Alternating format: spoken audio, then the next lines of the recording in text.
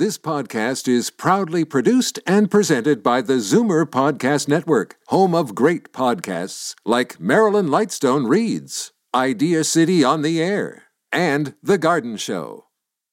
You're listening to an exclusive podcast of The Tonic, heard Saturday afternoons at 1 on Zoomer Radio. The following is a sponsored program. Zoomer Radio and MZ Media Incorporated do not endorse any of the statements or opinions made by the contributors. With all the attention on the opioid crisis, here lands cannabis. And so cannabis now becomes the savior, the utopia of society, and heal the opioid crisis. And for the past 3 to 4 years, that's exactly what we've seen from the media perspective. Now, we're 3 months away from legalization, and the other story comes out. The other side of that story is, well, what about the harms? What about the risks? What about driving? What about all these things? And so you can clearly see, as usual, no balance on either of these issues, one side versus the other. And clearly we need to land in a place of balance for both of these issues. Welcome to the new and expanded 60-minute version of The Tonic. I'm your host, Jamie Bussin, and we're here to talk about your health and wellness-related issues. On today's show, we're going to discuss how to enhance your brain power. Then we'll explore the myth of sexual normalcy. We're also going to learn whether medical cannabis is a suitable replacement for opioids. And we'll hear how to keep well over the summer. Lastly, we're going to find out the top healthy pantry staples. But first, a bit of business. Support for today's show comes from Purica. Inspired by nature and backed by science, Purica creates new horizons in health and wellness by empowering you with the finest whole foods, supplements, and lifestyle solutions. The Purica vision is a world where you achieve your fullest potential in every aspect of life, work, and play. Purica products are inspired by nature and are all vegan, non-GMO, and gluten-free. Purica, a winner of Science and Technology Awards for innovation, is Canadian-owned and Canadian-operated and proud to serve the world around us. Purica natural supplements are also backed by science and Health Canada approved. Studied, tested, validated. Purica. Our first guest today is Tanya Ritko. She's a registered holistic nutritionist and a strong advocate of a balanced, integrative approach to health. Tanya's core interests include stress management and optimizing immunity. She represents Purica, a complete wellness company, as Director of Education. As a new mother, her passion for plant-based whole food nutrition has only increased, especially around natural supplements designed to enhance immunity for family members of all ages. She can be reached at tanya@purica.com. Welcome back to the show, Tanya. Thanks, Jamie. Great to be here.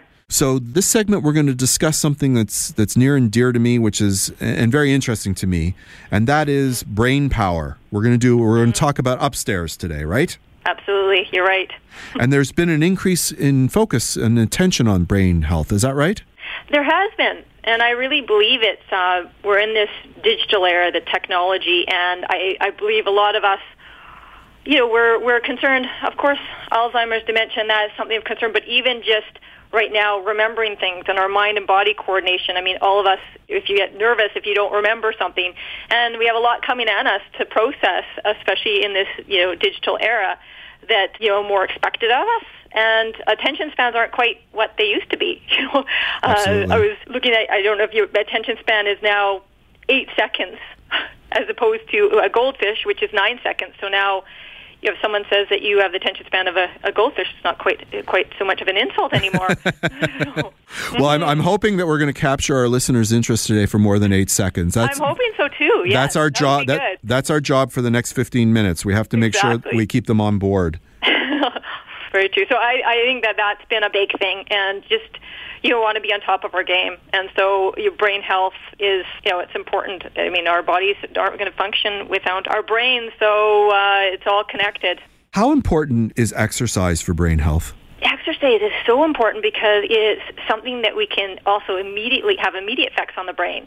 It's a great mood booster.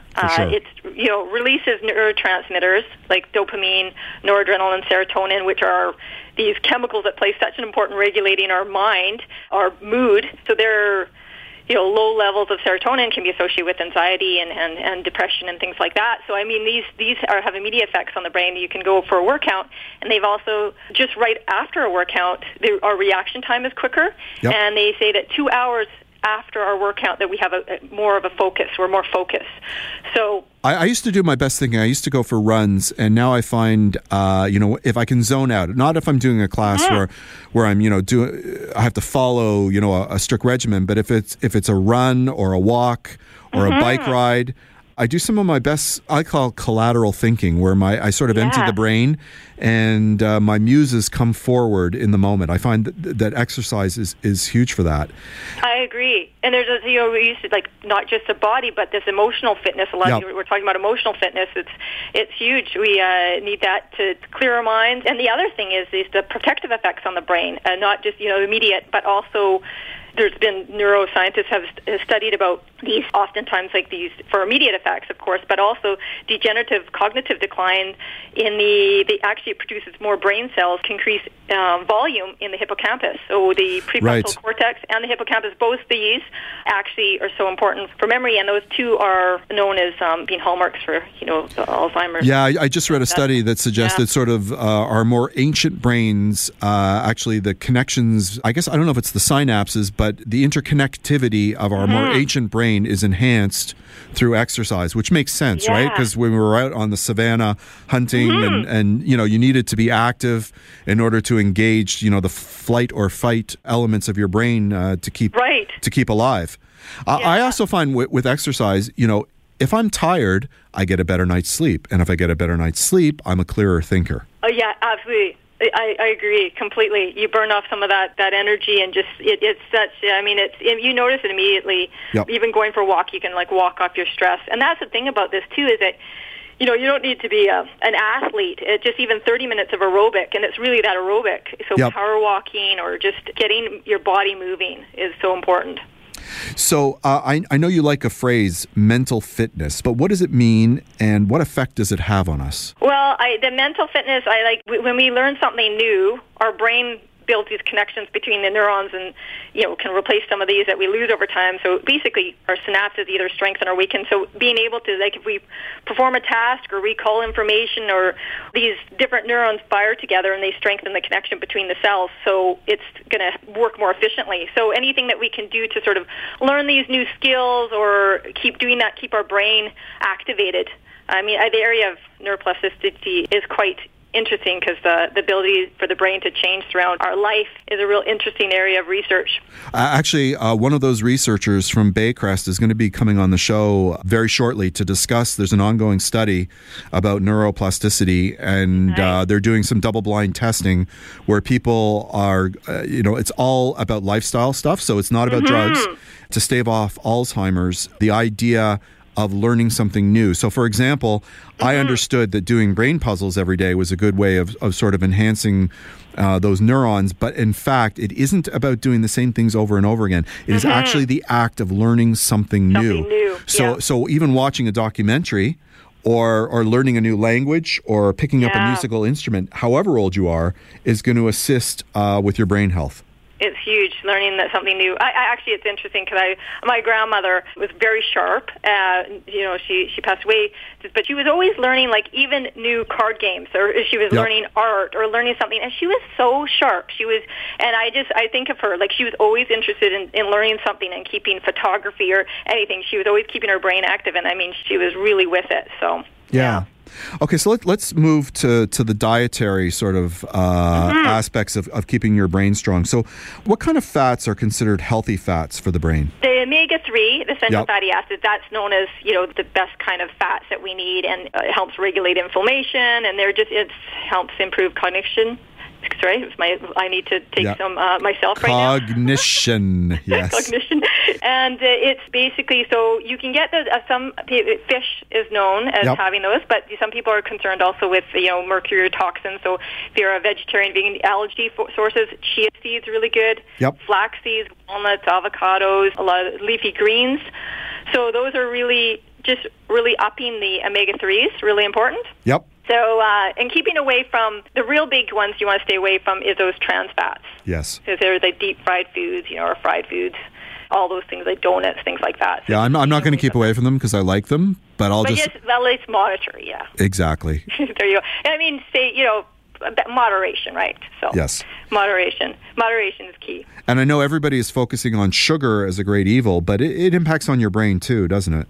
It is. It's really the big effect is too much sugar, excess sugar, because it can mess up our reward pathways. We have these intense cravings, and then again, if we have too much resistance to insulin, because the insulin levels in the brain if they're lowered because of excess sugar, then that's when we start getting impaired. Our brain starts being affected, and those intense cravings. And if you just, I know I used to, when I was younger, I had to stay away from sugar. Sugar was my big thing, actually. That's how I got into nutrition to begin with. I had huge, crazy sugar spikes and that. And but the effects are really the too much sugar. That's really going to impact. So the more the refined sugar is going to have a real impact on the brain. Okay.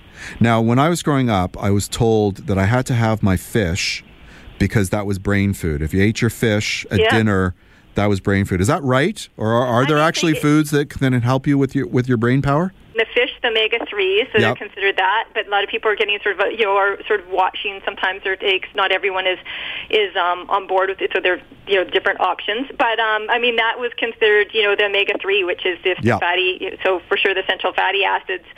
So that was definitely the thinking. Now there's lots of other things. So the avocados, nuts, seeds, the chia seeds, a lot of different things to also add into the diet, and a lot of things. Whatever is good for your heart is also good for your brain. So that's really important. Like getting a lot of the antioxidants too are great for helping just with free radical damage and just getting all those, your vitamin E, you got the nuts and seeds and leafy greens, that's great, good for your brain. All those things are really thinking about good for your heart are going to help your brain as well. And what supplements would you recommend for somebody who wanted to promote healthy brain? Yeah, for healthy, in addition to your overall diet, to supplementation, one that's really interesting, is lion's mane. It's been around for thousands of years, but actually it has associated with optimal nerve health. And what it is actually ability to stimulate synthesis of nerve growth factor. And that helps with the repair, maintenance, and building of your nerves. There's a lot of very, very interesting on the lion's mane. So if someone's looking at that, they can do a little more information on lion's mane. It's quite impressive, of course, with cognitive decline while we're aging, but if they're just concerned in general, it's a really, really impressive the ability for that. The stimulating the synthesis of a nerve growth factor is really quite interesting to look into. And then the curcumin, which is active compounds in the turmeric, really high in anti-inflammatory properties and a really potent antioxidant. So it's also good for the heart, again, and the brain. So that's really, really overall going to help. What helps the heart helps the brain as well. Fantastic. And I would say one thing I would also add is magnesium. We talked about magnesium before. Yep. And that's to help you get a good night's sleep, right? Yeah, helpful. Good night's sleep, help with stress, which is really our stress impacts our brain. Really important for just a lot of us are deficient in it. Has so many different cofactors and so many different enzymatic processes in the body, but it's really an important one too to make sure that magnesium, because it affects serotonin in our body, which affects our mood. So those are a few to think about that I would say could really help support in addition to your healthy diet. And if our listeners wanted to get some more information from you regarding some of these supplements, how could they reach you? They can reach me at Tanya, Tawnya, at Purica.com. Fantastic. Yeah. Thank you for coming in today. Always a pleasure speaking with you. Yes, you too. Thank you, Jamie. We'll have you back again next month. Sounds great. Yeah, but now we've got to take a short break, and when we return, we're going to discuss the myth of sexual normalcy on The Tonic. The Benvenuto Group is an owner and developer of quality high-rise condominium and rental properties in Toronto and Montreal. The Benvenuto team is passionate about delivering quality living spaces, top lifestyle amenities, important services, and innovative design tailored specifically to its residents in every particular submarket. The Benvenuto Group seeks out the finest urban neighborhoods and designs projects to allow its residents to enjoy the benefits of both their property and the exceptional locations that they become a part of. The team surrounds itself with leading professionals and consultants and pushes them to conceive great places to live, to work, and to play. The Benvenuto Group is currently designing several new projects in Toronto, Montreal, and Chicago that will not only become exceptional places to live as an owner or as a renter, but that will deliver some of the highest levels of sustainability, energy efficiency, and comfort, and will set the standard for informed residents. For more information, please visit thebenvenuto.com. Are you recently retired? Do you own your own home? Are you looking for funds to pursue a passion project, to renovate your home, or finally to go on that European vacation? A loan from Home Equity Bank can help. A CHIP reverse mortgage is a tax-free lifetime loan for up to 55% of a home's value. Available to Canadians age 55 or older who own their home with a minimum property value of $150,000. Funds from a reverse mortgage can be taken out in a lump sum, scheduled payments, or both. And remember, a homeowner who takes out a CHIP reverse mortgage will never owe more than the fair market value of their home. Check out homeequitybank.ca for more information. This is The Tonic on Zoomer Radio. Carlyle Jansen is the founder of Good For Her, Toronto's premier sexuality shop and workshop centre in Toronto, and she's the producer of the Toronto International Porn Festival. She's the author of 2 books, including Sex Yourself. Watch her TEDx Toronto talk and educational videos at carlylejansen.com, and to reach out, it's carlyle@goodforher.com. Carlyle also writes the sexual health column in Tonic magazine. In the May issue of Tonic, she wrote about sexual normalcy. Welcome back to The Tonic. Hello, it's a pleasure. So everybody has this idea in their head that they're either sexually normal or they're sexually abnormal, and it edifies how they treat their partners and how they think of themselves, and it's a pretty big issue if you think about it. Well, we want to be normal, We right? do. We don't want to feel like we're freaks, and when it comes to sex, that's a really scary thing. There's something wrong with me, or I'm not desirable. So it falls into a lot of categories that people are worried about.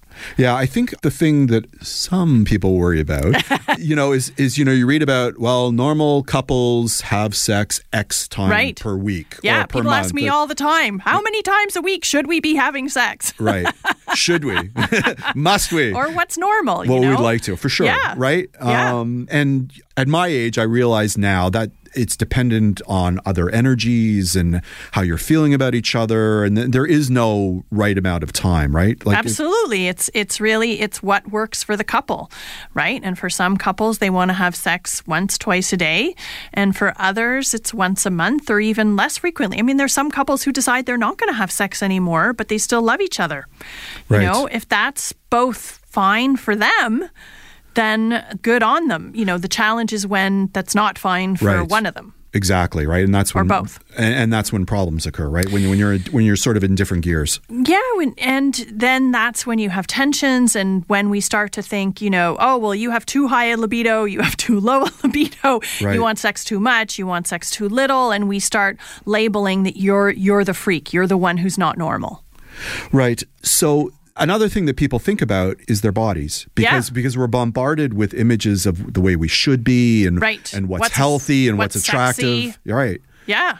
And it's a very narrow view of who is sexy. We're starting to see a little bit more, quote unquote, plus size models, and we're seeing a little bit more on billboards in general of people who are generally women, not men, who are a little bit fatter and portrayed in a desirable way. But generally it's white, thin, young people who are deemed as desirable. The pressures for men are there too. I think they are, absolutely. More so than perhaps in years past. I think one aspect of, women's rights and sort of women asserting themselves sexually is, of course, women have their preferences. And so now men are sort of on the other side of things being looked at as, having to have standards that perhaps people didn't look at before. Sure. And the standards have gone up for all genders. For everybody. Right? I think social media is responsible for that too, right? I think media in general, and for, you open any kind of a magazine, that, like Cosmo or whatever, and it's all about, what's appropriate, what the new standard is. And then, once you get past the idea of, am I attractive, and, you have a partner that you want to engage with, then there's the pressure of the actual sexual act itself, right? Yes, and pressure makes it really hard for us to A, enjoy ourselves, right, and B, especially if you have a penis, for it to work the way you want it to. Especially if you have a penis. Especially if you have a penis. I mean, if you don't, then it's, your arousal might not be there, but it's not as obvious. And certainly not as critical for something like intercourse. Right. but pressure makes things really hard. Pressure to orgasm at the same time during intercourse if you're a heterosexual couple. Right. Now women ejaculating is part of the pressure. And so anyone who does something that they don't understand, a lot of women who do ejaculate are like, what's wrong with me? Or what's wrong with me? I can't orgasm during intercourse. What's wrong with me? I lost my erection. And so all of these pressures and thinking like, if I lost my erection, I'm not normal. You know what? You actually are. It happens quite commonly. And it's not the end of the world. There are other things you can do, and there are things that you can do also to help with that. But people so much want to be in the norm and feel like they're okay, especially when it comes to sex.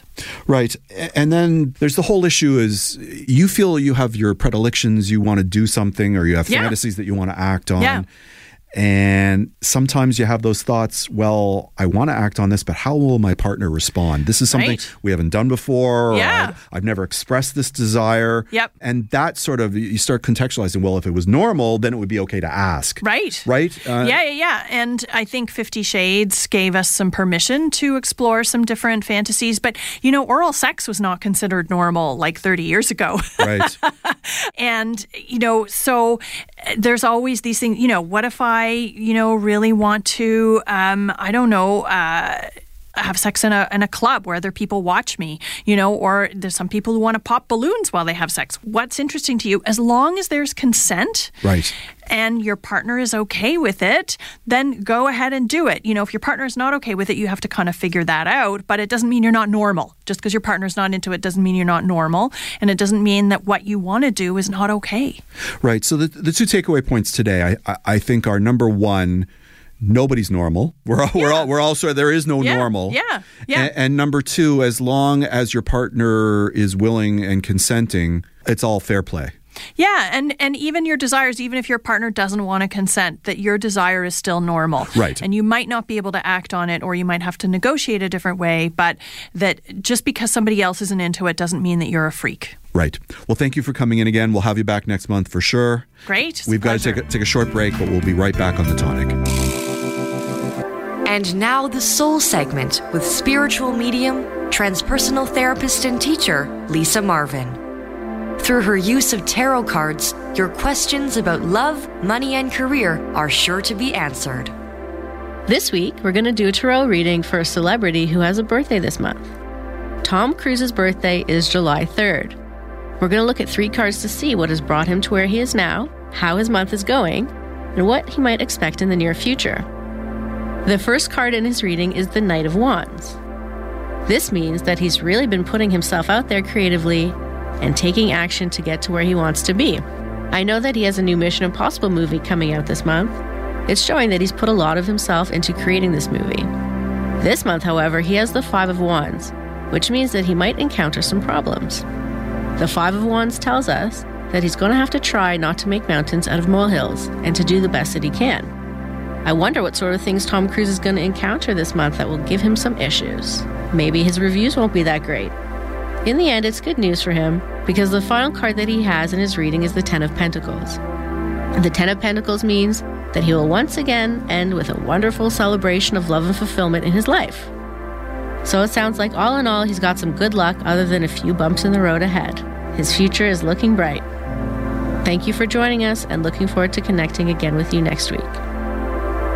This has been the Soul segment with Lisa Marvin. To contact Lisa with your questions, please visit metaphysique.ca. I'd like to give a shout out to our new sponsor, Omega Alpha. This company is 100% Canadian owned. Their team consists of allopathic and naturopathic doctors, nutritionists, researchers, and other scientific professionals, all led by their CEO, Dr. Gordon Chang. Formulations are created on their 40,000 square foot facility located in Toronto. Omega Alpha uses only the highest quality ingredients to manufacture the most efficacious yet price-friendly nutraceuticals. For more information about Omega Alpha, visit OmegaAlphaInc.com. This is The Tonic on Zoomer Radio. My next guest is Dr. Hans Clark. He's the Director of Pain Services at the Centenary Pain Clinic and is the Director of Pain Services at the Toronto General Hospital. He's the Research Chair for the University of Toronto Centre for the Study of Pain. Dr. Clark's research interests include identifying novel acute pain treatments following major surgery, identifying the factors involved in the transition of acute post-surgical pain to chronic pain, and identifying risk factors associated with continued opioid use and poor health-related quality of life after major surgery. Welcome back to the show, sir. Thanks, Jamie. Pleasure to be here. So recently we've done some segments on medical marijuana, and in particular, medical marijuana in the context of pain relief. And, when you have those discussions with advocates for medical marijuana, just because of political climate that we have today in North America, the discussion turns to opioids. So I thought it would be interesting to have you into the show again. And we're going to do a little opioids versus medical marijuana. Are you up for that? Sure, but we got to call it medical cannabis. I know they don't like medical marijuana. They prefer medical cannabis. You got it. I understand. Okay. So with current political climate and the restrictions on prescribing opioids, what can you do and what can't you do, and why is that problematic? So I guess we'll start with opioids then, right? So, there's been clearly a lot of media attention to the quote-unquote opioid crisis. Right. And it's been pictured or sold as, a prescription pad issue. Unfortunately, a lot of those reviews that are coming out now, both the BC death panel review over their overdose deaths, they had about 1,471 deaths last year. Wow. Ontario had 867. Those are our numbers. And, finally, they're saying, 80% of those deaths were illicit fentanyl-related deaths, and 30% of them actually happen with inmates who are newly released from prisons.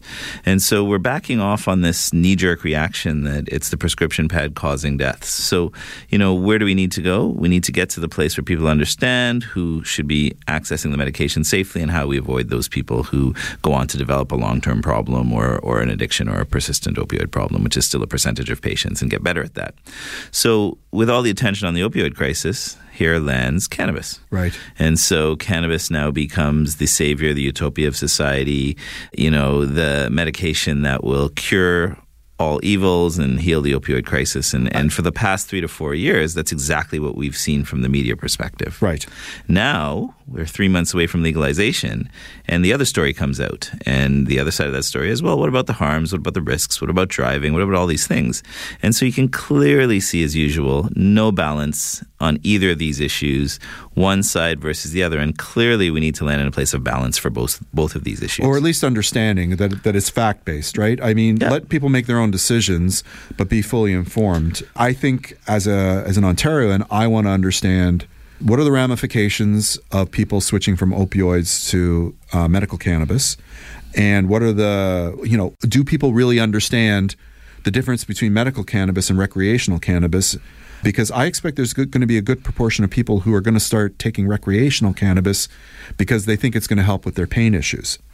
So, Jamie, there's a ton there. You've Right. talked about recreational versus medical. You've Right. talked about this switch possibility. Yep. You've talked about where is the science? Because where nobody the else data? is talking about it, right? Right. Well, no, because it is, again, PR has run this industry. You've got an industry. It's a $30 billion industry now in Canada? And in 3.5 climbing. years. Yeah. And climbing. And where's the revenues? Anyway, that's a different topic for a different story. Let's just talk science, medicine, et cetera. Not the stock market. And so if we're looking at science and we're talking about what's actually out there in terms of where we know these things have an effect and how they work, well, clearly they work on the central nervous system, right? Mm-hmm. They have a CB1 central nervous system response or a CB2 peripheral nervous system response. One is more mediating your neuroinflammatory response in particular, and the other one is a overall dampening down of your neuronal firing. Let's put it that way. So now let's talk about the science. Let's talk about any drug we prescribe in the pain world, whether that is a gabapentin medication like an anticonvulsant,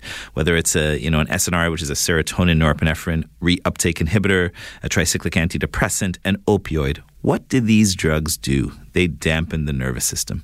And why wouldn't cannabis, which is the mother of all CNS depressants, if you ask me, we actually call it an omnineuromodulator, have the same effect? And of course it makes sense that this molecule, which dampens your nervous system, would have an effect on pain, on anxiety, on sleep, on epilepsy, on all of these things we see people gravitating to use it as we move forward. So, from a molecular standpoint, it makes sense. Now, from a science standpoint, well, the area where we have most science and most of the randomized controlled trials happens to be in pain, and in particular, neuropathic pain. So, for decades, people were smoking their joints and telling us, hey, this helps my nerve pain. This helps my HIV neuropathy. I have this sharp shooting pain down my leg and I take this thing and it helps me. I have patients that I saw 10 years ago in the clinic and they'd say to me, I broke my leg skiing. I have this tibial plateau fracture. My surgeon fixed it. This pain is not going away. And they'll say, well, you're crazy. It's all in your head. But you know what does it for me? I've tried all the opioids, all the medications. I take my joint and I have 2 puffs in the morning, middle of the day, end of the day. And you know what, Doc? That enables me to function. Right. So this is not novel. It's not new. I think we can embrace the fact that there is science and physiologic evidence to back that cannabis has an effect in pain. Now, is it the cure? And you talked about the switch. Right. So the switch concept's fascinating. So now we can just prescribe cannabis instead of opioids. And so, we for example, my colleagues and I at UHN, we just published 6 abstracts in Holland at the International Research Society for Cannabinoid Science. And, one of them is an Ontario-based study. We followed 1,000 patients through. We're just working on the manuscript now through to 6 months. About 650 stayed on their cannabis. So they were the population that we looked at. Right. 66% of that population showed a reduction in their opioid. And that makes sense. If you're going to add something to the armamentarium, you can probably take something back, right? Mm-hmm. And so I think the other thing you asked about, Jamie, was, recreational versus medical cannabis. Right. And so we do not have a medical cannabis industry in Canada, okay? What we have is a recreational product that people are self-medicating and or being given access to, because we don't prescribe. Let's clarify that for the public. We enable access. We prescribe DIN products. We prescribe products that have come through a pipeline, phase 1, phase 2, phase 3, etc. So when I write a prescription, there's a DIN attached to that. What the government's created is a framework for us to enable you to access, you to possess, and you consume. So at the moment, people are using that pathway to get access to it under a physician, or they're getting it through the black market. Right, but with all due respect, some of the cannabis that they're getting has been specially formulated to deal with pain or to deal with anxiety. You're not talking about the stuff that people are buying illicitly, right? There is a distinction, isn't there, between medical marijuana? Jamie, am I a fool? You're such a fool. Yeah, absolutely. So reformulated in what way? So either I sell you the bud through the LP or I sell you the bud through the dispensary. It's the bud. It's the plant, okay? Yeah, I can extract a product and I can put it into an oil format and you can put a drop of oil under your tongue. I can make capsules for you and you can put that into your stomach. Show me where we have any regulatory body telling you that what's in that pill, what's in that product, where's the consistency, where are the standards that you need to consume. I can tell you some of our research already, and we've started to have Research Ethics Board approval to test some samples, test patients' blood. People are going to be pretty surprised as this industry evolves that, all companies aren't the same. You think we have 112 of these licensed producers. So we need to get this where the public is safely consuming what they're getting. We have an understanding. If you come into an institution now and you're consuming 2-3 grams of cannabis, can you actually do it in the institution? Have we embraced a medical product to bring it in? Do we know what those parameters look like? When you mean an institution, what are you referring to? We know we have 260,000 individuals in Canada consuming cannabis. Right. And when it becomes recreational or when it becomes legal, we'll probably double that number. Well, at least, right, in terms of that. And so now what happens if you walked into an institution? Like what do you mean by institution? If you get hospitalized. Well, I know it's an issue. My father-in-law is, he's on staff for a number of retirement facilities, right? So if somebody gets prescribed medical cannabis, the issue is, do they take it themselves or do the nurses have to administer it? And what's the protocol for it? And that there's all kinds of liability issues and responsibility issues. So it's a live issue, if that's what you mean. Oh, absolutely. So I've been in this game, for since day one even. And, for the past 3 years, we've been scouring institutions even in the U.S. Not a single one has a policy. And the reason they don't have a policy is because it's still a federally restricted illegal drug. We're going to make this thing completely legal. Right. All of these frameworks have to be built in. Institutional policies. I'm about to build a center of excellence, I'm hoping, where we can start to sort out some of these issues from a pharmacy perspective. But do you think a pharmacy is going to enable any product out there into? We need to see some science. We need to have some data. We need to show consistency. If we want alternative products, the bud is the bud.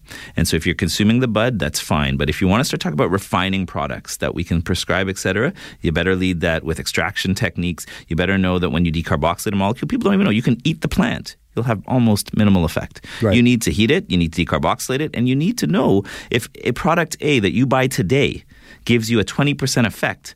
Why is it when you buy it 4 months later, it's giving you 60% of the effect it had before? Because you have no idea that it's exactly the same consistency. And so to get to the place where we call this a medical industry and call it something that we embrace institutionally and moving forward, that's different than using a recreational product for a therapeutic benefit. That's where we still sit today. We do not have a medical cannabis industry. All of these folks that claim that they have a medical industry and a science-based industry, show me that. Right? You walk into maybe 3 or 4 of these 112 LPs, they can maybe make that claim. But certainly not every single LP out there can make a claim that they have a medical science laboratory happening. Well, would you be willing? I'd love to set up a roundtable with you and perhaps some researchers from the medical cannabis side. Would you come back and we can discuss these issues head on? Happy to do that, Jamie. Well, that sounds like fun. And we've got to take a short break, but we'll be right back on The Tonic. And now, time for Pure Beauty. Learn all about holistic skincare and health featuring chemical-free ingredients. Here's naturopathic doctor and co-founder of Pure and Simple Beauty and Wellness Centers, Dr. Kristen Ma. Those with rosacea know summertime can be aggravating. The National Rosacea Society ranks sun as the #1 trigger for rosacea flare-ups. So what can you do to protect yourself this season? Today we're going to talk all about proper skincare for rosacea and sensitive skin. For those of you who don't know, rosacea is a skin condition characterized by skin redness and broken capillaries. It can sting, it can burn, and also begin to bump. Its progression starts at the nose and cheeks and moves outwards to other areas on the face. In advanced cases, rosacea can even lead to tissue changes and facial disfigurement, making it important to manage ASAP. So let's begin by talking about sun as an aggravator. First things first, wear sunblock. This is especially important for fairer skin tones, which have less built-in protection. Unfortunately, these skin types are also the ones prone to rosacea. When choosing a sunblock, I'm partial to mineral-based ones because they're physical blocks that don't rely on agents that go inactive every few hours. Also, sensitive skin can react to irritating chemical sunscreen agents. It may also be a good idea to offer one that doesn't contain added perfume, as synthetic fragrance is another skin sensitivity. Second, never dry out your skin. I repeat, never dry out your skin, even if you have a breakout. Harsh drying products will irritate already delicate skin, and water loss will impede your skin's barrier function. Simply said, dehydration will make your skin more vulnerable to aggravators. Avoid the application of alcohol-based products and instead try hydrating topically with water-rich serums and moisturizers. This is because hydration is a line of defense for your skin. While dehydration can sensitize your skin, hydration makes your skin more resilient. Skincare ingredients like aloe juice, rose, camellia, and chamomile water are all hydrating and soothing. In the cooler months, or if your skin lacks oil, add a face oil to your regime. Start by trying jojoba, coconut, or argan oils. They're excellent for sensitive skin types. Some oils are stimulating and dilate your capillaries, so choosing a calming, unstimulating oil is key. If you're struggling with rosacea or sensitive skin, there's a whole anti-inflammatory lifestyle which can help. But these skincare tips are a good place to start as they set the stage for calmer, healthier skin. In turn, this can also help prevent rosacea from progressing and becoming more advanced. This has been Pure Beauty with Dr. Kristen Ma. Learn more and ask questions about holistic beauty and their wellness centers through their Facebook page at pureandsimple.ca. This segment should not take the place of medical advice. Always talk to your healthcare provider about personal health concerns. The Tonic is brought to you by Purely Natural. Their Liquid Greens Chlorophyll is the only line of soluble, grit-free, and great-tasting greens on the market. Liquid Greens can easily be mixed with your favorite drink to provide a sustained natural boost of energy to help you get through your day. There's unflavored, which is great with orange juice. The mint flavor is cool and refreshing. Dark chocolate has all the health benefits of a salad, but with a great chocolate taste. And for that extra detox boost, try activated charcoal and mint. Enjoy the energy, enjoy the detox, enjoy the great taste. Purely natural Liquid Greens. You're listening to The Tonic on Zoomer Radio. My next guest is naturopathic Dr. Jody Larry. For over a decade, Jody has brought hundreds in Toronto back to life by sharing her passion and experience of what living holistically really looks like. Through her busy practice, wellness studios, and corporations, Jody shares her philosophy about clean, wholesome diets and self-care practices that inspires mind-body health and well-being. Welcome back to The Tonic, Jody. Hi, thank you so much for having me. Summertime. The kids are away and it's time to play, but not really because my kids are all home, but I'll be playing along. So it's time for barbecues and cottages and, let's face it, adult excess, right? Yeah. So summer's a time to let go. How do we keep it all together? It is really important because the problem is that if you have too much fun in the summer, your body will wreak the havoc, but also summer's when you want to feel light. It's when you want to look light, summery clothes, you want to feel good about yourself. So it's really important that you balance the fun you're having with also staying healthy and also having good tips and tricks around how to stay healthy in these parties. When you go to cottages, it doesn't have to always be a free-for-all, and there are ways to make healthier choices even, while you're away or traveling. Okay, so let's hear some of your summer revelry hacks. All right, so the first thing I want to talk about is alcohol. Yep. Because that's something that a lot of people like to do in the summer. And you really, really want to stay away from all those sugary drinks. Yep. Okay? The margaritas, the cocktails. Whatever, cocktails. You never want to add sugar and alcohol together. It's really not great for your system, but also it causes you to crave more. So if there's sugar in the alcohol you're drinking, you're likely then going to have less inhibition. And if you're at a party drinking sugary drinks, you're then going to have the cake, you're going to have the cookies, you're going to have the ice cream, and you're going to wake up in the morning feeling really regretful. Okay, that goes for wine as well. So the cleanest alcohol and really the most low-calorie and what's going to wreak the least amount of havoc on your waistline is, and I know it's very weird, but it's tequila. No, I know that because it comes from agave, correct? Exactly. So it's a plant-based alcohol. It's a clear alcohol, so there's absolutely no sugar in it. Your hangover, you'll find, will actually be pretty minimal and much better than if you're drinking sugar, wine or sugary drinks all night. And it really is the best alcohol for your health.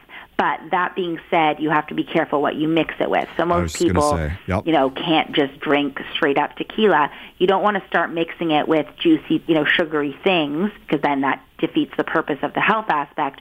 You really want to have tequila mixed with either just like a Perrier and a ton of fresh lemon. Or what I call like a clean mojito. Yep. So I'll make a clean mojito and I'll get clear rum. I'll mix it with Perrier, a ton of fresh mint, and then pure maple syrup instead of all the sugar. Yeah, and the one thing about tequila is if you're going to drink tequila, you stick with tequila. Because if you start drinking with other alcohols, then it isn't just about the health issues. That's for sure. And I think that goes with every alcohol. Right? If you're going to pick one, stick with that one for the night. I find tequila actually the worst one to mix, though, truthfully. Yeah. No, that's my experience. Believe me. And I've been mixing alcohol for years. So. Okay, just not tequila. You shouldn't do it. Yeah, so tequila with Perrier and tons of fresh lime. Also, my colleague Carolyn, who I know has been on the podcast as well, she's made this really amazing concoction of turmeric and ginger that she then mixes with the tequila, and it's actually incredible as well. Very clean, healthy way to drink alcohol, and it's literally just buying fresh turmeric, fresh ginger, boiling it up for about 10 minutes, letting it cool, putting in a ton of ice, and then adding the tequila to that. It's absolutely delicious. All right, I'm going to add in my hangover hack, which is whenever you're drinking, before you go to sleep, you make sure you have a lot of water. Yes, and that's very important. I mean, it sounds ridiculously simple, and it is, but it actually, if you want to avoid hangovers, most hangovers are derived from dehydration. For sure. But it's the sugar, too. Yeah. for real. So drinking something like straight tequila just with pure Perrier and lime, and you don't want to have club soda. Like most restaurants you go to, they're only going to have club soda. If it's a choice between club soda or nothing, I'd rather just sip the tequila. Because club soda is full of salt, which is actually the same thing. It's going to do the same thing to your body as sugar. What other strategies do you have for the summer? Okay, so if I'm going to a party or a barbecue or a cottage, I really like to bring my own dessert that I know is going to be a little bit healthier, so I don't feel left out. So, for example, I mentioned this when I was on last month, but there's a brand called Coconut Bliss, which makes a coconut-based ice cream, and it's sweetened with agave. You know, if I'm going to a party, I'll bring myself a container of that, so that when everyone's eating the ice cream and the cake and, you know, I don't want to feel left out and maybe it's triggering a craving, I'll have myself a bowl of that. Do you share? No guilt, no refined sugar, and then I, you know, am still enjoying without having all the sugar. Do you share it with others, or is it all yours? 100%. If people want, they can have too, by all means. Yeah. Okay. And then I also like to eat a lot of fruit. Yep. When people are having a lot of desserts, I'll just fill my plate with fruit. I'll make myself a cup of tea. And I actually don't even like to try because I find like a little sliver will lead to, you know, a whole lot of sugar. Sugar really is very addictive, and once you start with it, you're done. Other things, too, would be, you know, if you're going to have a burger or a hot dog, leave out the bun. The bun is sugar. It's just going to make you want more and more and more. So really leave out the bun, and also be wary of the condiments. So something as seemingly harmless as ketchup really is sugar. Like ketchup is tablespoons and tablespoons of sugar. Right. And sugar breeds more sugar. So if you put ketchup on your hamburger, you're going to way more likely want the dessert later. So please be mindful of, you know, sticking with things just like fancy Dijon mustards, you know, the pickles, the veggies, but stay away from the sugar, the ketchup, which is full of sugar, and, you know, any of those other spreads. A lot of people don't connect that kind of stuff, that will really be beneficial. If you're serving appetizers, I like to always, you know, make sure there's veggies there. So it's like the nacho chips and all that stuff, that's going to add up as well. But if there's veggies, you can choose veggies, making sure the dips are healthy as well. Again, if you're going to a party, bring the healthy food. Of course, you're going to share it. If someone asks you, you know, what can I bring? I'll bring the salad. Bring a healthy salad. You can fill your plate up, you know, mostly with that kind of stuff and not be dependent on, you know, whatever's going to be at the party. Well, thank you for coming in today. That's all the time we have. Thank you so much again for having me. Have a great summer. We'll be sure to have you back later in the summer so that you can tell us all about your alcoholic excesses and binge eating and eating hamburgers animal style and lettuce wraps. But we've got to take a short break, and we'll be right back on The Tonic. Hi, this is Jamie Bussin. I'm not only the host of the Tonic Talk Show, I'm also the publisher of Tonic Magazine. Tonic is a health and wellness magazine distributed with the Globe and Mail to home subscribers in the most affluent neighborhoods in Toronto. It's also available free on racks at over 150 locations across the GTA. For more information about Tonic Magazine, visit tonictoronto.com. Hey, if you like the Tonic Talk Show, you'll love Tonic Magazine, and vice versa.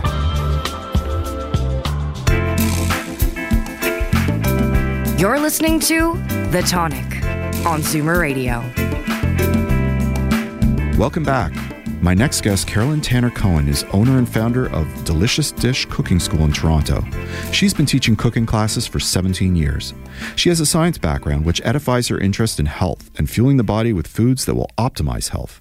Carolyn teaches people how to meal plan, eat healthy, cook with natural whole foods, and organize their kitchen. She teaches new cooks, seasoned cooks, university students who are living on their own for the first time, nannies, housekeepers, and everyone in between. For more information about Carolyn, please visit deliciousdish.ca. Welcome back to The Tonic. Hi, Jamie. How are you? I'm doing well. Great. So lots of people think that cooking healthy is a chore because they don't have all the ingredients handy to execute, you know, those quick, clean dishes that they want to eat, right? But you have a list of go-to items that if people stock with these items, they should be good to go for healthy recipes, right? Absolutely, yes. So let's start at the very top. I always go, what's your number one item that everybody should have in their kitchen? Well, I have a number 10. Okay, let's start with number 10. No. Sorry, that's not what I mean. I have about 10. I know. I won't say they're like number 1. Oh, so you're not picking favorites. They're not ranked. No, I really don't want to pick favorites. It also depends on the season. They don't care. They won't know. Okay. Don't be offended then. All okay. right. All right. So really, I always have frozen kale in my freezer. Okay. It's almost like cooked kale. That's how you have to think of it. So you buy it in a bag. It comes flash frozen, already clean, chopped kale. You can get it in almost every single grocery store, from organic to not organic, and I love it. So what I do is I defrost it, just a handful at a time. I squeeze the liquid out of it, and then I could add it to almost anything. So one of my favorite things to add it to is minced turkey. I season the turkey up with paprika, garlic, salt, pepper, and I throw in a large handful per pound of frozen kale, and then I have perfect mixture for turkey burgers or turkey meatballs.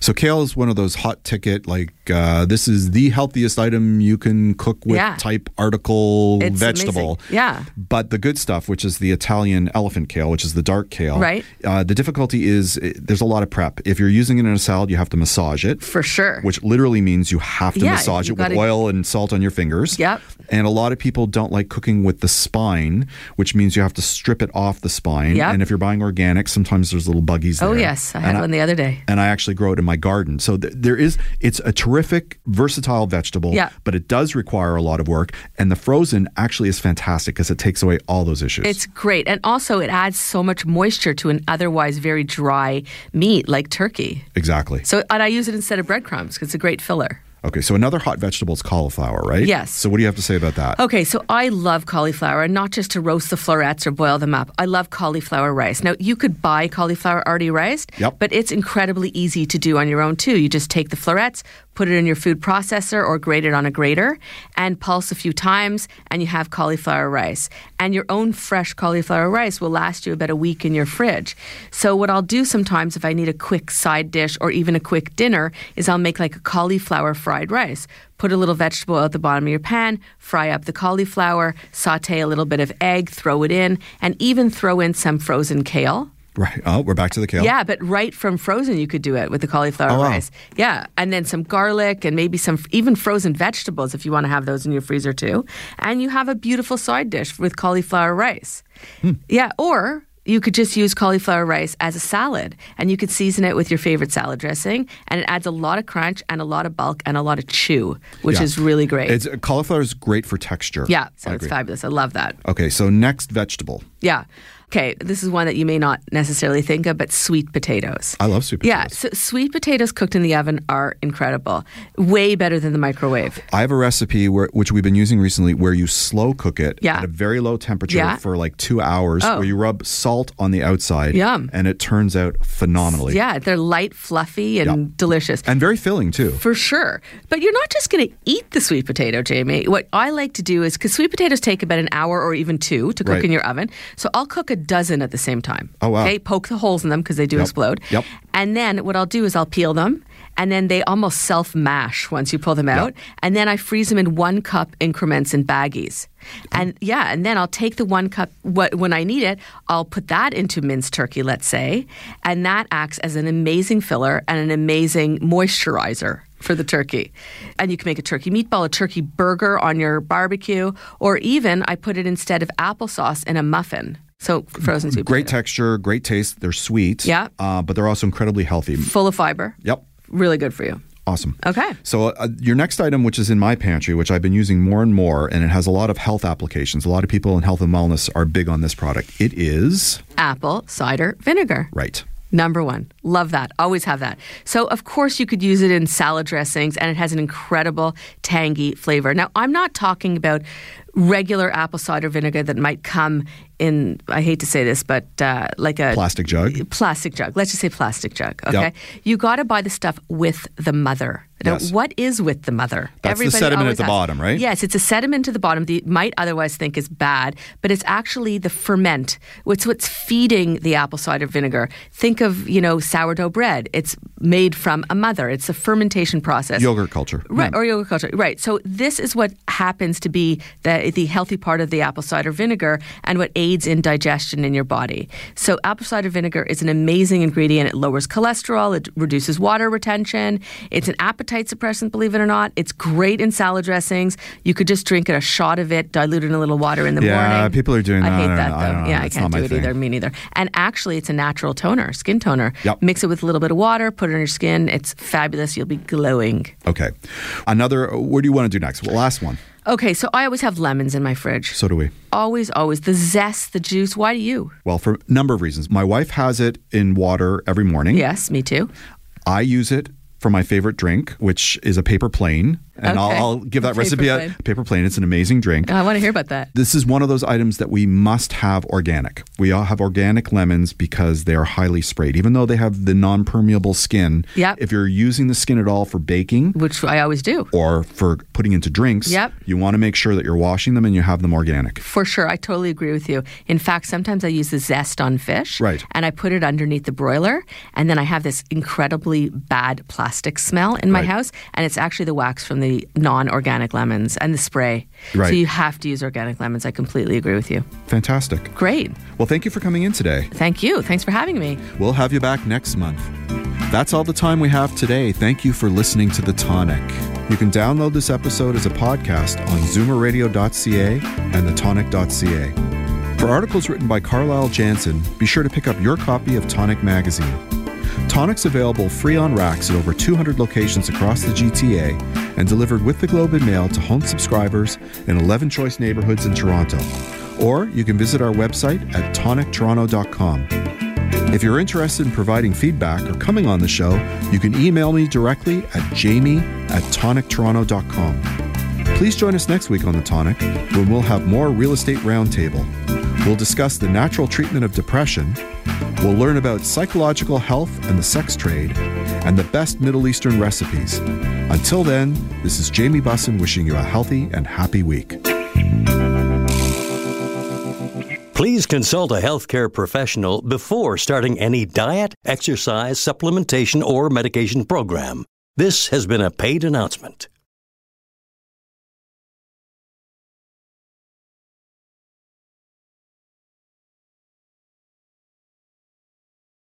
This podcast is proudly produced and presented by the Zoomer Podcast Network, home of great podcasts like Marilyn Lightstone Reads, Idea City on the Air, and The Garden Show.